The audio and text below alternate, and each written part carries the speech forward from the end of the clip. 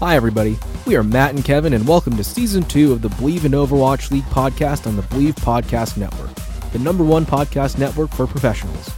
Please like, rate, and subscribe to us on all your favorite podcast platforms. You can also find us on social media at Believe in OWL and Believe.com. This week, we highlight the 10 matches that were played last weekend, the Muffin controversy, and the new addition for April Fool's Day. Hello, everybody. Welcome to this week's episode of the Believe in Overwatch League podcast, Gameplay Edition.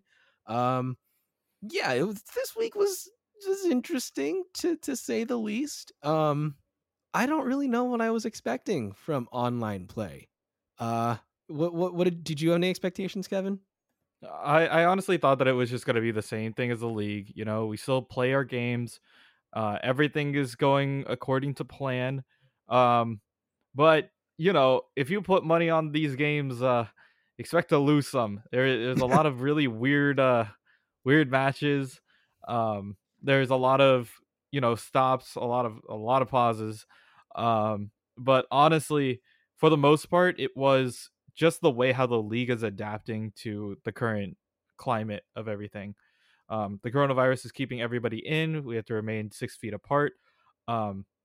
And, we can't really have a land experience, at least for now. So if anything, I feel like we need to enjoy the games while we have them, no matter what form they come in. And yeah, hopefully we will get to see a lot of really interesting plays. And currently with the hero bans, we aren't going to be getting like a certain set meta either. So um, we'll see how all that comes into play. Another thing too is as we mentioned in the news segment, if you haven't listened to that, pretty much from this point to the end of the year, not counting the grand finals, everything's going to be online for now. They've canceled the rest of the homestands because we can't really predict when the coronavirus stuff is going to end.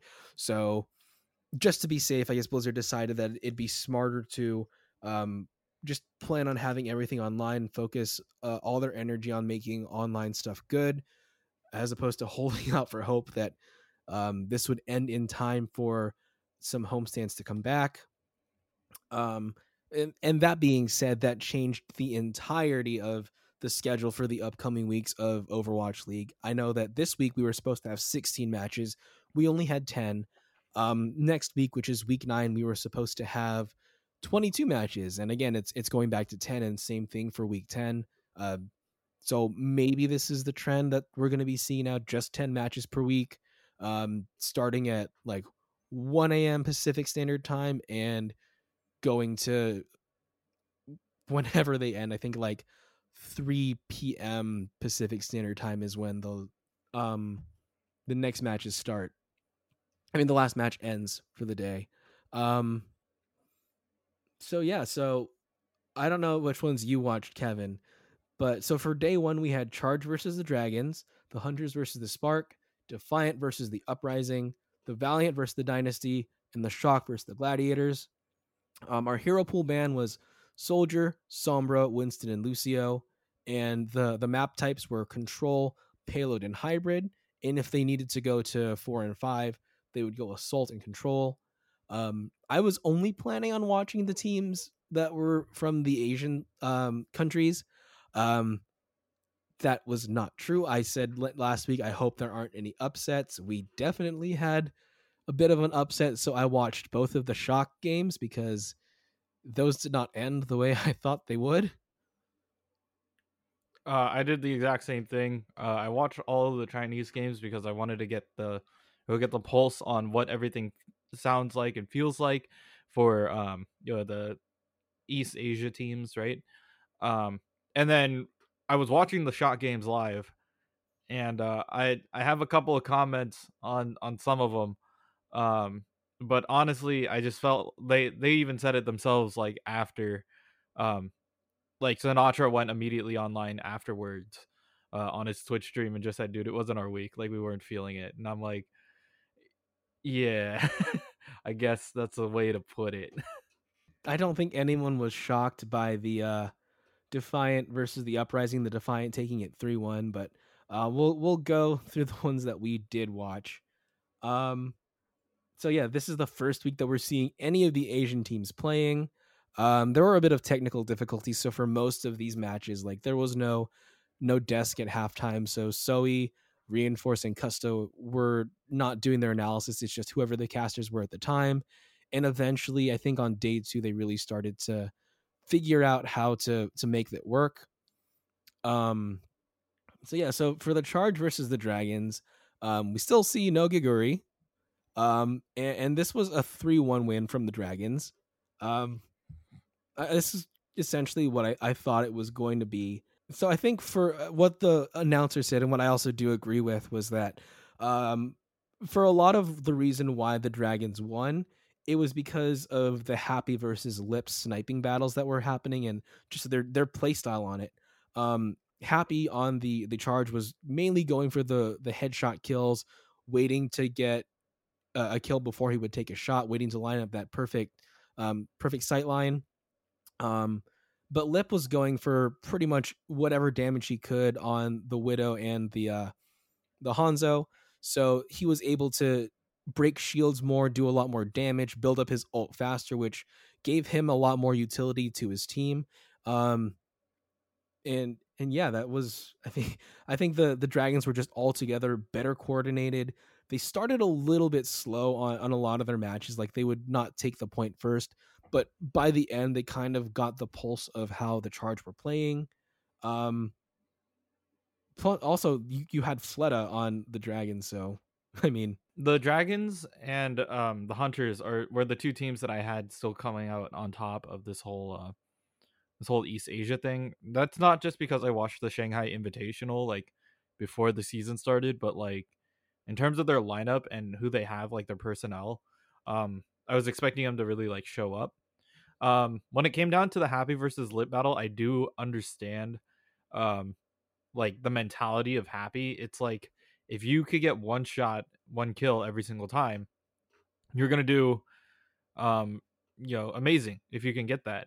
Um but Lip's mentality is kind of the same as like what we should have at like every other level of Overwatch, which is any damage is good damage. Um it doesn't matter if it's a one shot one kill. Um it needs to just deal damage. And if you have damage dealt, you're going to be getting your ult, which means that you're going to have a better ult economy and so on and so on. So sometimes you don't always need to get the headshot. Sometimes you just need to get the damage in, and your team could really coordinate off of that. Um, Honestly, like if you want to take the lesson learned here and bring it into your own comp games, the way how Pharah is played, um, it should be used the same way. Just make sure you get the damage. It doesn't have to be pretty in any sort of way. You just kind of get a couple hits in and you should be good to go. Um, and if you're going from like my old experience, we used to run Pharah and Winston. Um, Pharah, Winston, Diva, kind of like a dive-ish comp. um, the the Pharah would get the initial damage and tell the team who they lit or who they hit first, and then you just kind of collapse on that. And that's what we saw from the Dragons, at least. Like they wouldn't necessarily get the prettiest shot, but the team was there and coordinated and ready to go. I also think the Dragons just mechanically had a better grasp of the mirror that they were running. Um, for most of the matches, they were running Mei, Widow, Orisa, Sigma, Zen, and Baptiste. Surprised to see the Zen. But I think in general, they just used their tanks a lot better.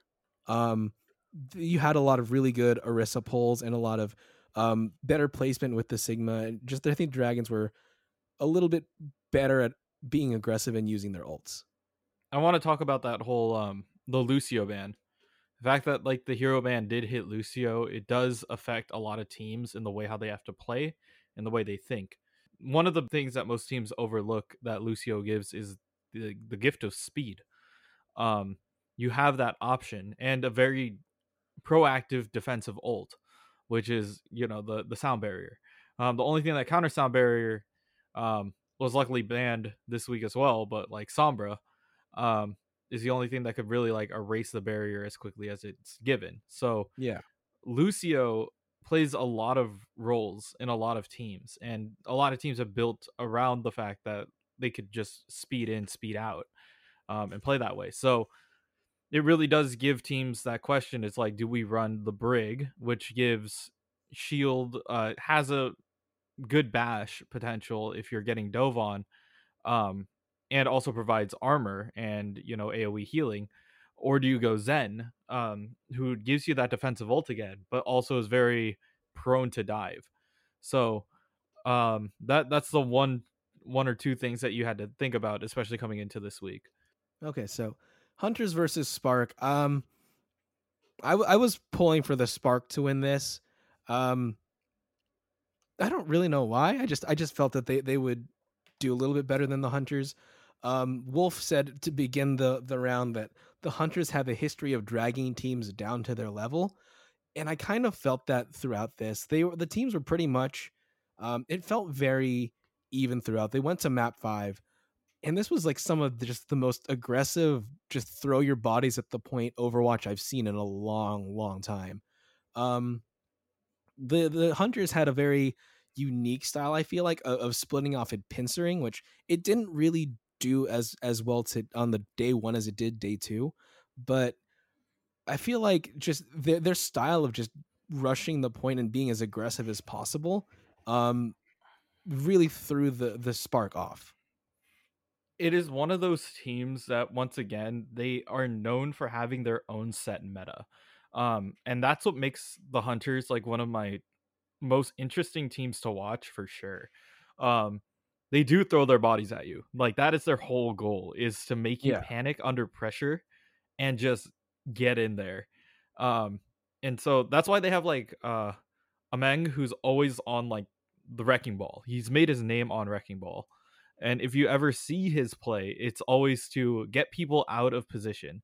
And if somebody's out of position, you have like Jinmu immediately on top of them. Like it's those kinds of like, we're gonna knock you out of where you want to be, then we're gonna hop on top of you and give you no space. And it's playing completely different from the way how most teams want to play. They want to set up their spot, figure out how they're going to take on the fight and fight it very traditionally.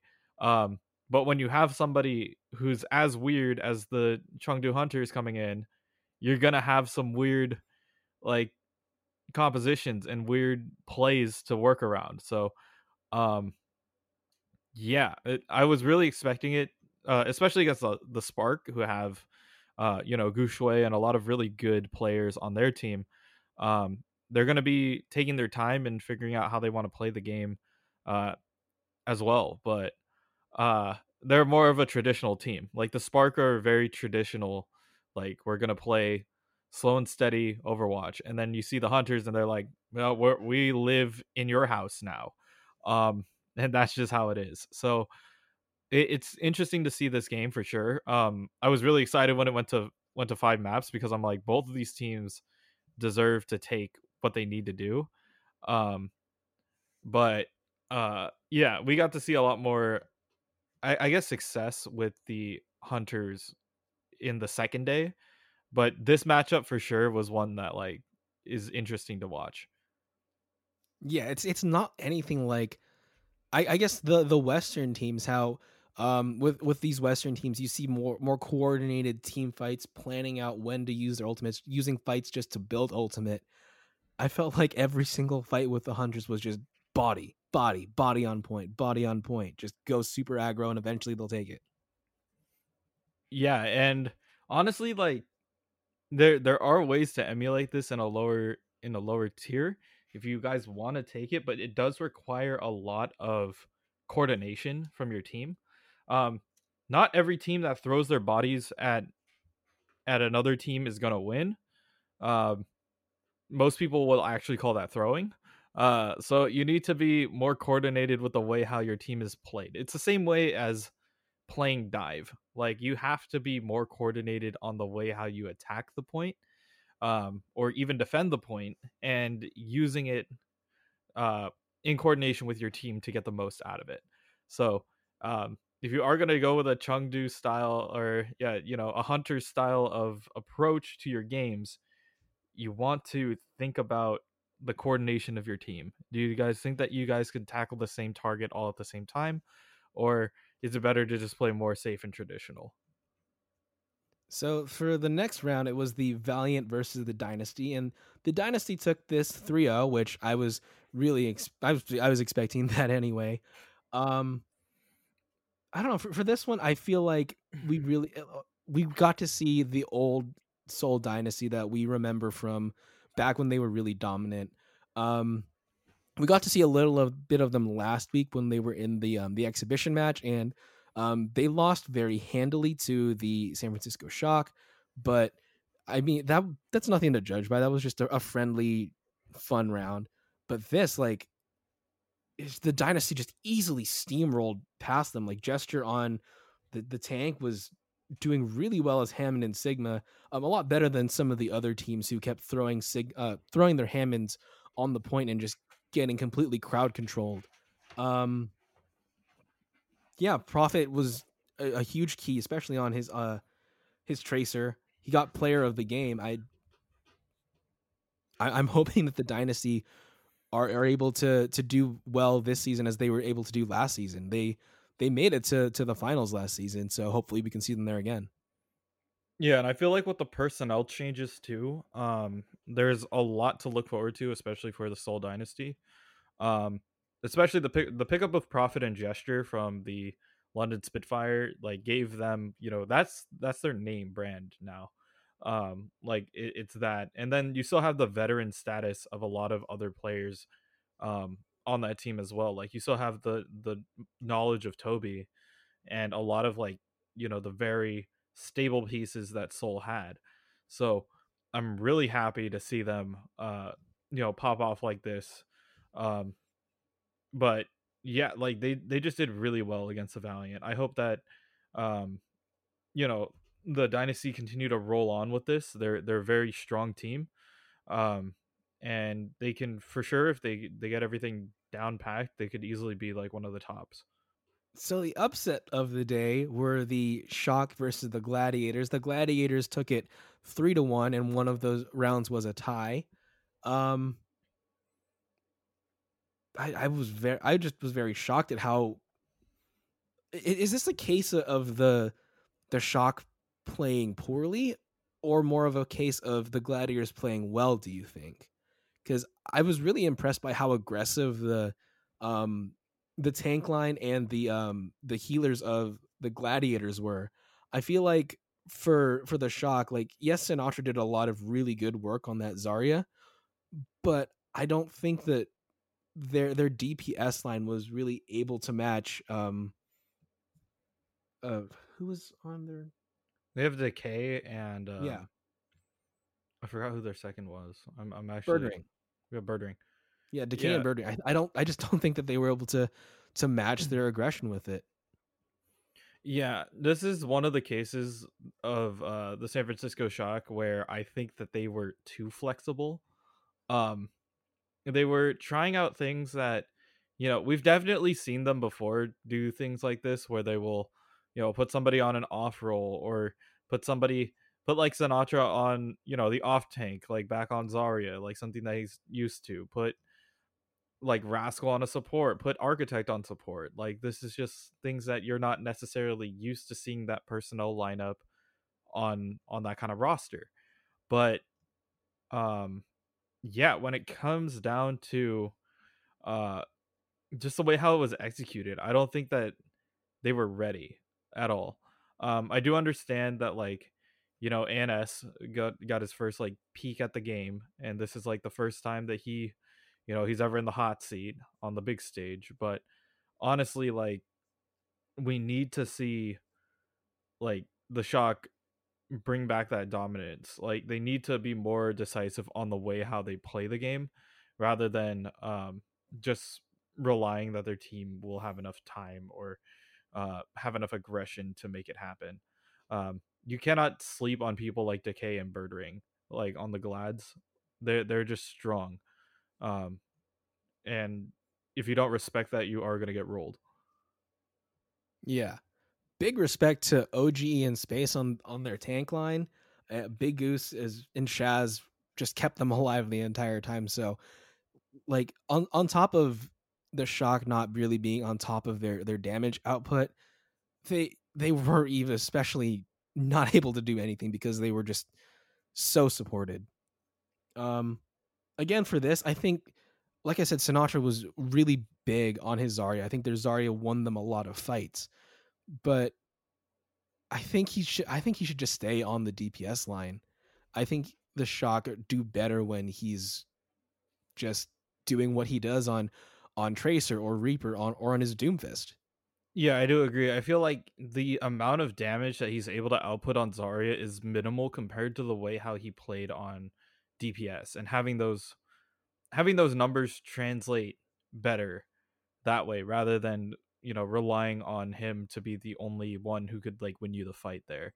um it makes you question, like, where's Choi? Is he taking the week off? Like, does he not want to play the Zarya? Did they think Sinatra Zarya is better, um just because, like, they can't run the dive, like the hard dive?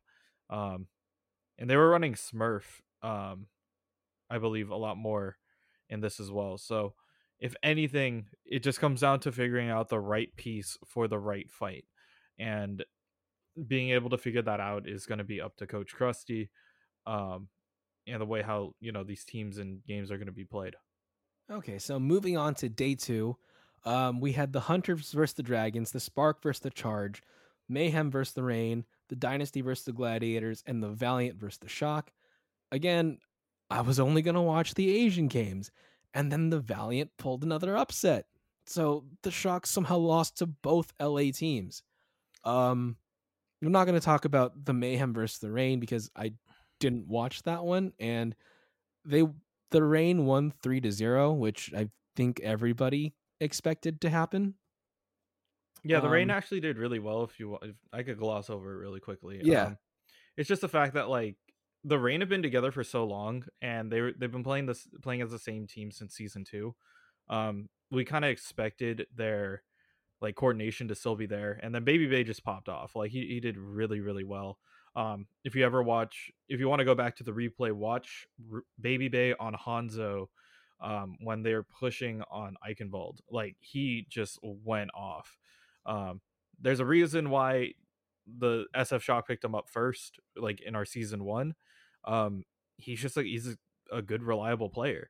Um, so I'm glad that the Rain are actually making big strides with it.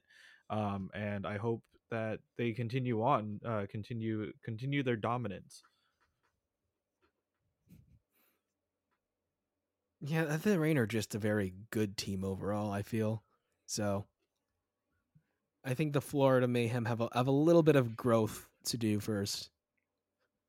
They always seem like they're growing because they're always rotating out their, like, player pieces, but I feel like the moment that the Florida Mayhem, like, solidify their team, they're gonna start figuring out how they all work together and how to make it good. So I think it's just a matter of time before the Mayhem start racking up some wins, but time is something that we currently all have, currently in this quarantine. But yeah, it's gonna take a season or two. Okay, so for the Asian matches, the Hunters versus the Dragons. Um, I was again expecting a Dragons win, but the Hunters took it 3-0. I think this was another case of I, I kind of don't like saying drag down to their level because the Hunters are a good team. They're playing professional Overwatch. They're getting paid to play this game, but it just got to the point where I think the Dragons weren't prepared to go as scrappy as the Hunters are playing. And like you said, the Hunters are um they're known for having their own composition and getting other teams to play the game their way. So I think that's what came here, that the Dragons didn't really have an answer to the way that the Hunters were playing their pincer attacks coming from two sides. They weren't really able to split their attention effectively. Um, yeah, the Pharaoh play was very good. There was a lot of really good Pharah battles in the sky, like Mhm. the splash damage, getting good angles. Um, yeah, the dragons' technical refinement that I think the hunters are lacking. Just it was no match for, I guess, the creativity and aggression that the hunters displayed. Yeah, the best way how I could describe this is if you guys play like competitive Pokemon. There's a move in the game called Trick Room, which makes the slowest Pokemon attack first. And if you consider this the way how everybody plays, the dragons are playing like a really standard fast speed like composition, and the hunters are banking on this like really weird, like off brand kind of thing that they're really good at. So the hunters are really good at playing this weird dive pincer composition and playing in their own room. Like they're just like, this is my house now. You're gonna have to play by our rules. Um, and a lot of teams aren't used to playing against a team like that. The only way how to get good against a team like the Hunters is to play against the Hunters. And so it's really weird. It's outside of the box, but it's something that they're really like professional at. They understand how it works. So um yeah, I hope we get to see a lot more of the hunters doing weird things like this. Um, I'm just hoping that they do have really good personnel. If anything, saying that it's dragging teams down to their level is just like a really bad way of saying it. It's making them play in a environment that they're not really used to. Like the hunters style is like playing in like high platinum. Like it's just scrappy. You're getting picks here and there. There's no coordination. It's just like things are happening and I just have to deal with it. Versus the dragons are like when you get to like GM and diamond, they're always like, Mhm. okay, we're coordinated. We're gonna do this. We're gonna dive backline. We're gonna do everything according to plan. This is how it's going. And the hunters are just like, you know what, boop him out of that spot. We're gonna tackle him there. Like that's our job. Like they play by their own rules and it's really weird. um and yeah, it's just something that teams are not used to. I think the Chinese teams just have such a very different style than the Western teams that we've been seeing for the past, what was it, like technically 5 weeks of play that we had. Mm-hmm. Yeah, I just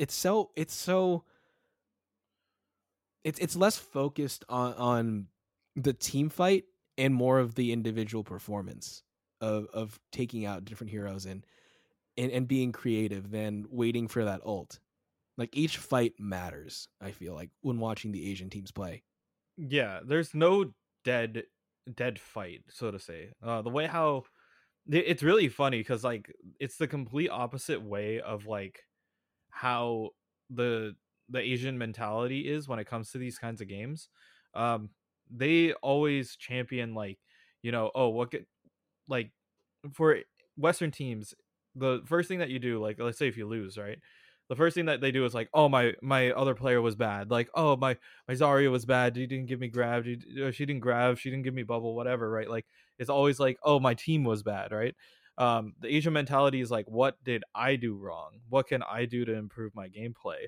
And then when you see that, when it comes down to like the Korean teams or teams like the Shanghai Dragons and the Chengdu Hunters, they're like, if my play is at the highest it can be and my teammates play is at the highest it can be, we're going to pop off on our own. We're going to do our own things and it's going to work. So, um believe it or not, it is still very coordinated in the way how they're doing it. It's just that if you have the best personnel, you are going to do the best. So moving on to the Spark versus the Charge. Um, this was a 2-3. This was a really, really close one. Um, the Charge won it 3-2. They did go. It went to that map 5. Um, I felt that the Charge, I think, had this a little bit more in the bag, just because I think they were a little bit more technical with their play. Um, Again, like the there's no the Chinese teams are playing different than the Western teams. Because do you think that part of it has to do with the fact that they're technically really just scrimming against themselves right now and they're in their own division? Yeah, I do feel like it is part of, like, the only scrim partners you have that are on the same server as you are these like four teams or three teams who you can play against. So they kind of know how they're going to play against each other in a way. Um you would think that like a lot of the Chinese teams would have figured out how the hunters play by now, or like a hard way to hard counter it, but um yeah, it does get kind of weird um on some of these. So Yeah. I hope that yeah, I hope this translates over when they do play Western teams, but they are going to be really strong, honestly, just the way how they're played right now. Um. Okay. Yeah. So I've the the casters called this the Battle of the Joes because they consider these two teams kind of the average Joes of the league. And if you look at how they were playing, it was just they were brawling all out on the points. It wasn't. I didn't feel like any of these fights were really organized at all. Um. I think that the Charge did use their ult a little bit more effectively and smarter than the the Spark, which is what won them these fights. But in general, they were actually pretty even in the way that they were playing it. Yeah, they just kind of played on the same vibe, really. So yeah, we're this is just kind of like looking at its own culture of Overwatch teams play against each other. It's going to be really interesting to see them play against other teams, and I'm fine with what they had. Um, but yeah, it's gonna be weird. Okay, so now we're moving on to the Dynasty versus the Gladiators. Um, a weird thing is that the Dynasty, even though they're in Korea, they're considered one of the Pacific Western teams. So they're playing against everybody on the Pacific Coast. Um, I'm not sure why that is. I feel like they still should be part of the Eastern server with the rest of the Asian teams. I think it would give them a little bit more variety on that front. But the Dynasty were able to do a 3-0 on the Gladiators. It was a there was one match that was a tie. Which one was it? I think it was it Eichenwald? Yeah, it was Eichenwald. Um, Hmm. but this was back to the much more recognizable Overwatch for me, where the teams were waiting for that 6-man team fight. There were fights that were thrown away just because you're trying to build up an ult. You're not so much trying to take the point because you know you can't. Um, yeah, it was just the ults were also very planned. There was a lot more synergy in how they were playing. Um, the the gladiators weren't as dominant as they were before. They did put up a fight, but I think this just further solidified how really good Seoul is at this point. I'd like to see them play against some more of the more dominant teams this season, like the Philly Fusion or the Paris Eternal. Maybe see them up against the Shock again to see if uh, maybe the Shock can get a little bit better play with someone who's like with teams that have been playing more at consistently high levels than either of the LA teams, because the LA teams are good, but they're not at the level I think of the more dominant teams in the league. No, I do agree. I feel like that I want to see the dynasty unleashed against some of the higher teams.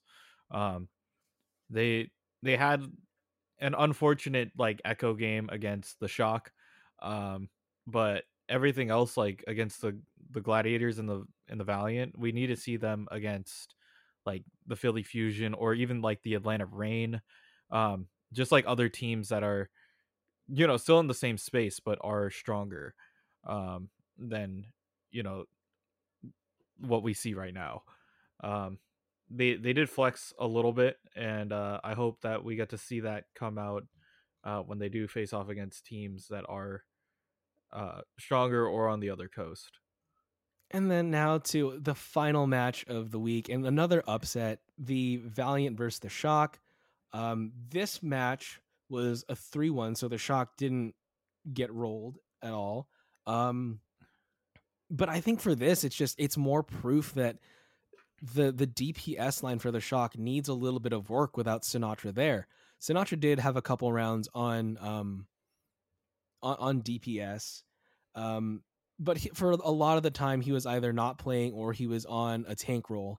But when you have KSP and KSF just really dominant on their Tracer, their Mercy, their McCree play, um, something's wrong there. And Choi Hyobin, I think a lot of the problem with the tank line for the San Francisco Shock in this was that for most of these matches, Choi Hyobin was playing his Wrecking Ball, but the LA Valiant figured out how to use their crowd control, like with their Brig or with the flashbang from McCree, to take out Choi Hyobin before the fights even really start. So if the San Francisco Shock have to rush in, they're already down a tank. They're already down a player. So that's damage and uh, damage sponging that they don't have. Yeah. The way how they're trying to play the Wrecking Ball is not efficient enough in the team style that the Shock play. Um, I would have loved to see Super on it, honestly. Like he's been definitely practicing it. Um, but there's a different mentality when you play Wrecking Ball than when you play like, even Winston or Diva. Like you have to think about like 50 different things at the same time. Um, and yeah, it's just a different mindset. Um, it really didn't work out for them. Uh, as we saw later down the line, they really couldn't like solidify what they wanted to do. Um, but yeah, I just I don't even know. I feel like once again their DPS line needs to be refined a little bit more before I feel like they could take Sinatra out of that main lineup. Yeah, I definitely agreed. Like Sinatra's good on whatever they put him on, but the rest of the team, I think, relies on him too much. Like they definitely relied on him a lot last season. Although like their DPS line is very flexible, Architect and Striker are really good, but I don't think that I don't think that there's enough flexibility there. That being said, to have Sinatra trying to tank at this point in time.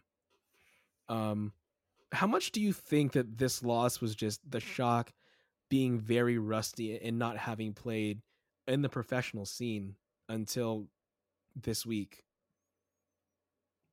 Uh, I feel like it's a little bit of both. I feel okay. So I have a couple of theories. The one is like the fact that they didn't have Lucio. Really throws off the way how the Shock play because they really do rely on Lucio a lot of the time. And with that out of the pool, it makes Moth play either his signature.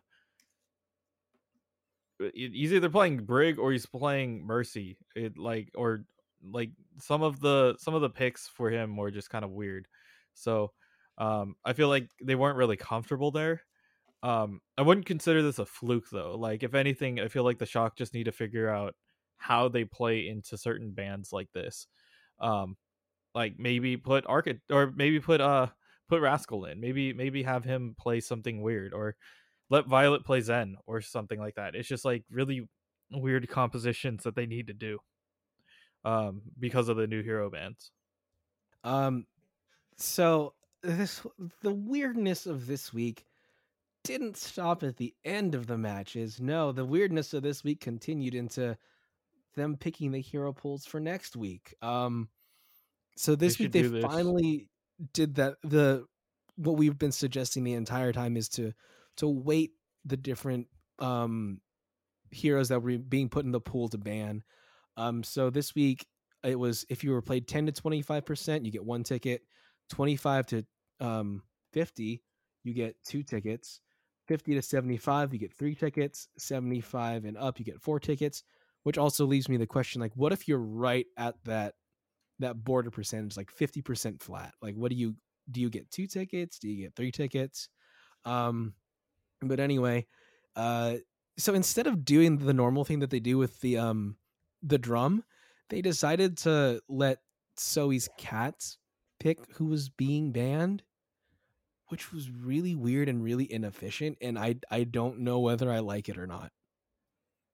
They should do it every week, but a different animal, so it's not biased. Uh, like I feel like it would be really interesting to have it that way. Or if you want to make it really fair, do the spin wheel. Um, you might have to do it that way. Um, but honestly, like I'm fine with the cats picking as long as they ban the right heroes, which they did. So thank the cats for hitting some interesting heroes nonetheless. Yeah, so um also I think if they need to do this, they need to plan it a little bit better because the first time that they did the tank pick, they forgot to include Sigma, so they had to do it again. So percentage wise, this week Orisa was 49.8%, Diva 43.9%, Sigma 37.8%, Ryan 16.9, Zarya 15.4, and Hammond 14.4. So the most variety we had this week was in our tank line. Originally Zarya was picked, but after they had to redo it, Wrecking Ball was picked. Um, so that's going to take out next week a large potential for Dive, I think, just because of how a lot of the you get a lot of speed out of Wrecking Ball, you get a lot of disruption, you get a lot of um, damage from being able to pile drive, you get a lot of the zoning from the minefield. Um, I feel like the hunters are gonna get hurt a lot oh more yeah, than any other team for sure. oh yeah, Because Ameng is just so good on the wrecking ball and displacing people. So, it's what uh, makes the pincer so effective. yeah. So we'll see what they decide to run. I know that with wrecking ball in, it means Diva, or with wrecking ball out, it means Diva is in. So Diva might have to be the disruptor. But uh, it's gonna be really interesting to see if they maybe go like a traditional dive or if something else happens. You've got Houston and you've got the Hunters playing next week, so you're going to see a bit of dive. So we'll see if they're effective without a wrecking ball. You still got Winston and Diva, like you said, so there's hope there.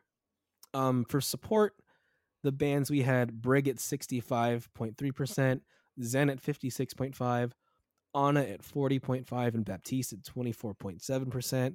Brig got the pick this week. So I think for next week, I'm expecting to see a lot of Lucio Anas, maybe Lucio Moira.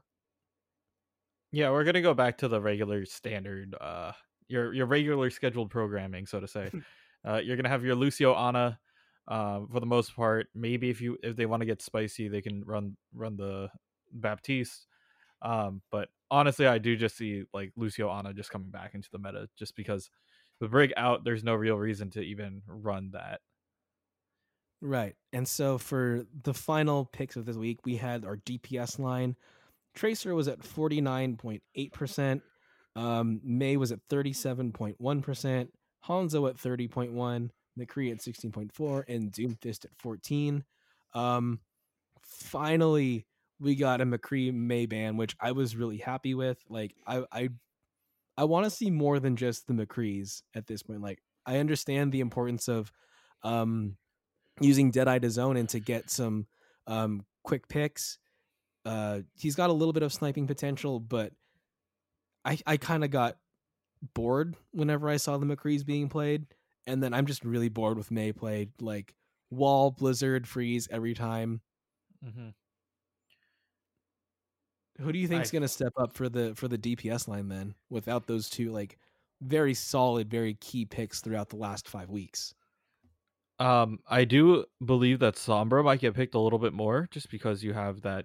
Well, Sombra's going to get picked to do the initial scout by a lot of attack teams, but um, other than that, I feel like uh, Doom is going to be unchecked. Um, Considering that May is out of the pool, like the only way to really deal with Doom and McCree's flashbang is out of the pool. Uh, and also Brig is out of the pool, Doomfist is gonna be doing some stuff. Like he's gonna punch people through walls. There's not a lot of CC in the game, besides like Roadhog Hook or Sleep Dart. So it's gonna be really on them to deal with it. Um, but I can definitely see Doomfist being played a lot more next week. But at the same time, teams that play on longer maps, the Hanzo Widow is still an option, but I feel like a semi dive composition now that you have your Lucio Ana back, Winston's in the pool with Diva, Tracer Genji is still available, but more likely like Tracer Doom. You're gonna have a lot more dive coming into next week. That's at least what I see. Traditional comps as well are still gonna work, but you just can't play slow and steady. Yeah. I'm hoping for a very aggressive week next week. Um, we'll see. We'll see if, because we do have the Chinese teams playing. So if we do have that aggressive like dive rush style, we'll see how the Chinese style of being aggressive goes against the Western style of being more aggressive. Yeah, and I'm definitely down to see what comes out of it. I want to see some good play, and we have a lot of really interesting matches coming up next week, for sure. We still have the whole uh, Chinese teams playing their own games, um, but next week, like Western games wise, the Shock have a rematch against the Valiant. The Fuel get to come back out and fight against the Gladiators, and then the Defiant go up against the Justice again. Um, and then the Outlaws come out to play. Philly comes out to play a little bit more, and then we have Custa's Battle of the Parents with the Fuel and the Valiant playing on the last day. So um, it is going to be interesting to Yeah, see some of these next week's matches for sure. I'm excited to see the. Well, actually, no, we're not going to get to see how the aggressive styles face against each other because they're on different servers. Sad face. So it's just going to be the four Chinese teams slugging it out for forever. I am excited to see the Houston rematch against the Paris Eternal and to see how the Valiant and the Shock go for round two. Do you think that the Shock are going to let them get rolled again? No, I feel like if anything, if we saw what happened in history's past, if the Shock get beat by a team, they make sure to like get back at them the next time. Like they make it a point, like what they did with the Atlanta Reign when they got knocked down to losers bracket in the finals.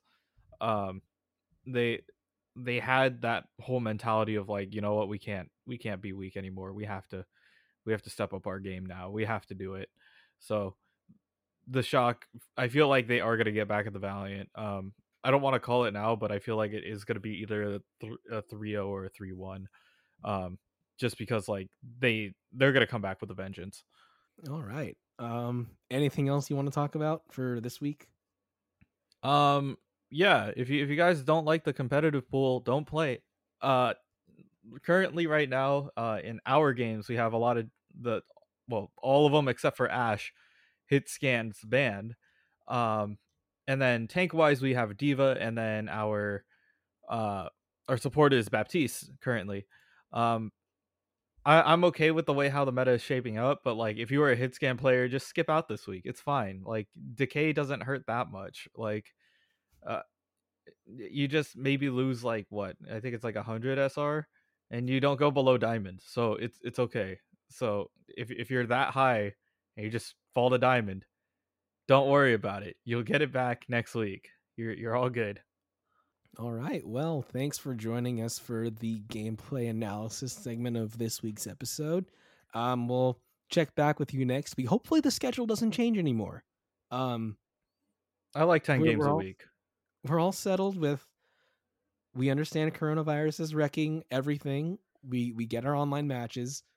Just stop changing the schedule, please. I don't. How many times has it changed in the past couple weeks?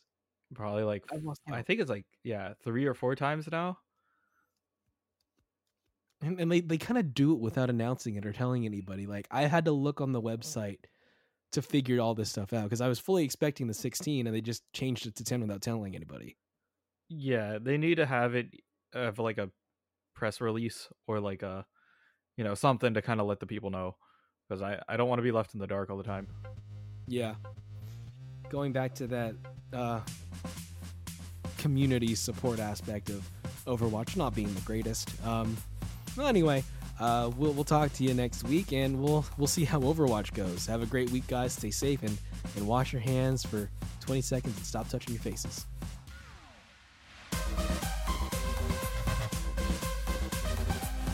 Next week, we look over the Overwatch League matches and hopefully the release of Echo into the main game.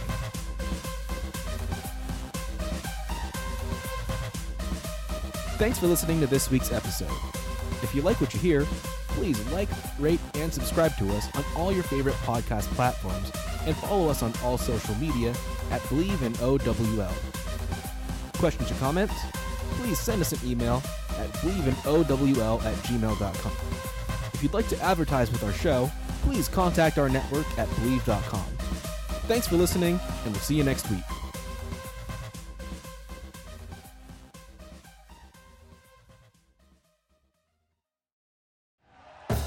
Thank you for listening to Believe. You can show support to your host by subscribing to the show and giving us a 5-star rating on your preferred platform. Check us out at Believe.com and search for BLEAV on YouTube.